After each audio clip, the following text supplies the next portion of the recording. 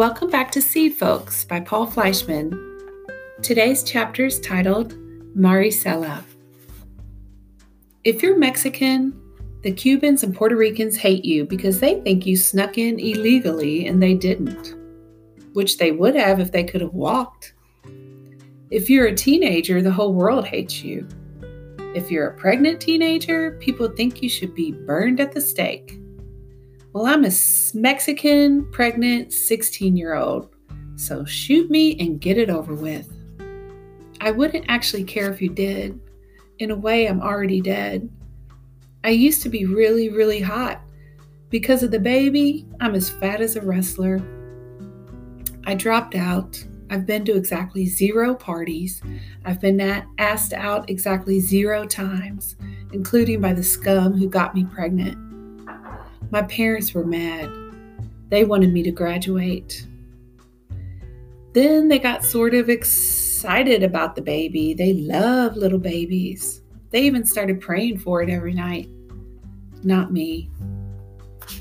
The 3 of us from my high school got into this program for pregnant teens. They give you rides to the doctor and help you get your GED at home. Great. Except that Penny, the woman we see, saw the community garden and got the program its own spot to give us practice taking care of something and to let us witness the miracle of life. It was already the middle of the summer, so she had us plant radishes since they grow fast. All 3 of us hate radishes. As soon as the little green leaves came up, a gopher or something wiped them out. So much for the miracle of life. Penny's so cheerful all the time. She's not puking or getting as big as a blimp. No wonder she's always smiling. After the radishes came squash, then Swiss chard, which nobody knew how to eat. I was in my 7th month. I hated bending.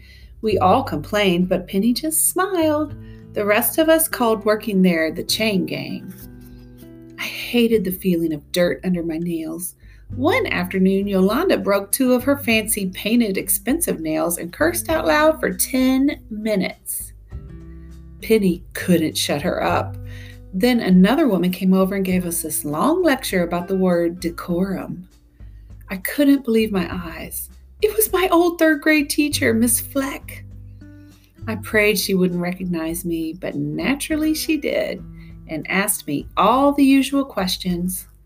I should have had the answers printed up on a card to hand out. The next week, when some man threw a can out of his window, which landed about a foot from my head, Miss Fleck figured out what apartment he was in, walked up and yelled at him like he was a kid. She treated the whole world like her classroom. Different people came to our part of the garden for different reasons. This Puerto Rican kid had these pumpkin plants that kept getting into ours, which gave him an excuse to walk right past me and talk to Dolores, who was 15 and pretty and still didn't look pregnant. I couldn't wait for her to get huge. Sometimes this black guy ran through our garden. He couldn't take time to go around. He grew lettuce or tried to. Most of it was dead.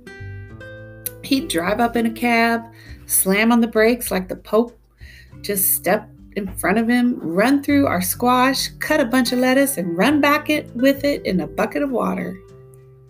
Then he'd peel out, leaving lots of rubber. Then there were the people who came by to give us different things. Vegetables they'd grown and thought we should eat, which we always gave away later. Advice on growing our stupid Swiss chard. Advice on giving birth and raising kids, which I tuned out as soon as they started. One day in August, it was just me and Penny.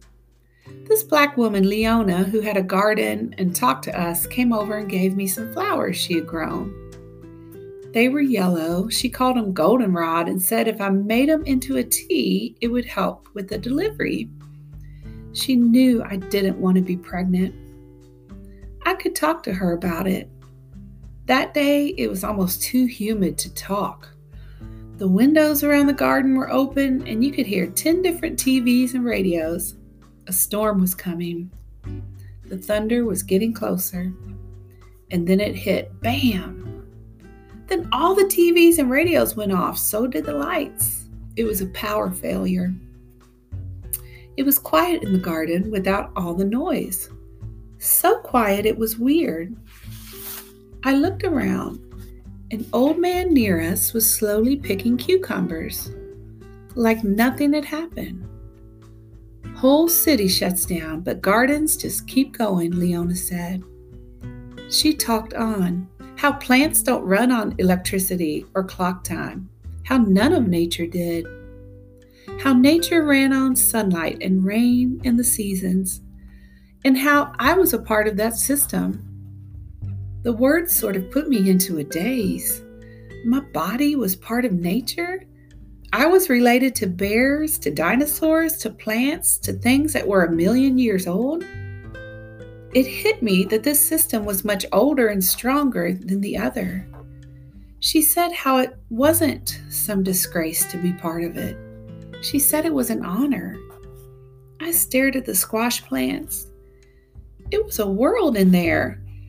It seemed like I could actually see the leaves and flowers growing and changing. I was in that weird daze. And for just that minute, I stopped wishing my baby would die.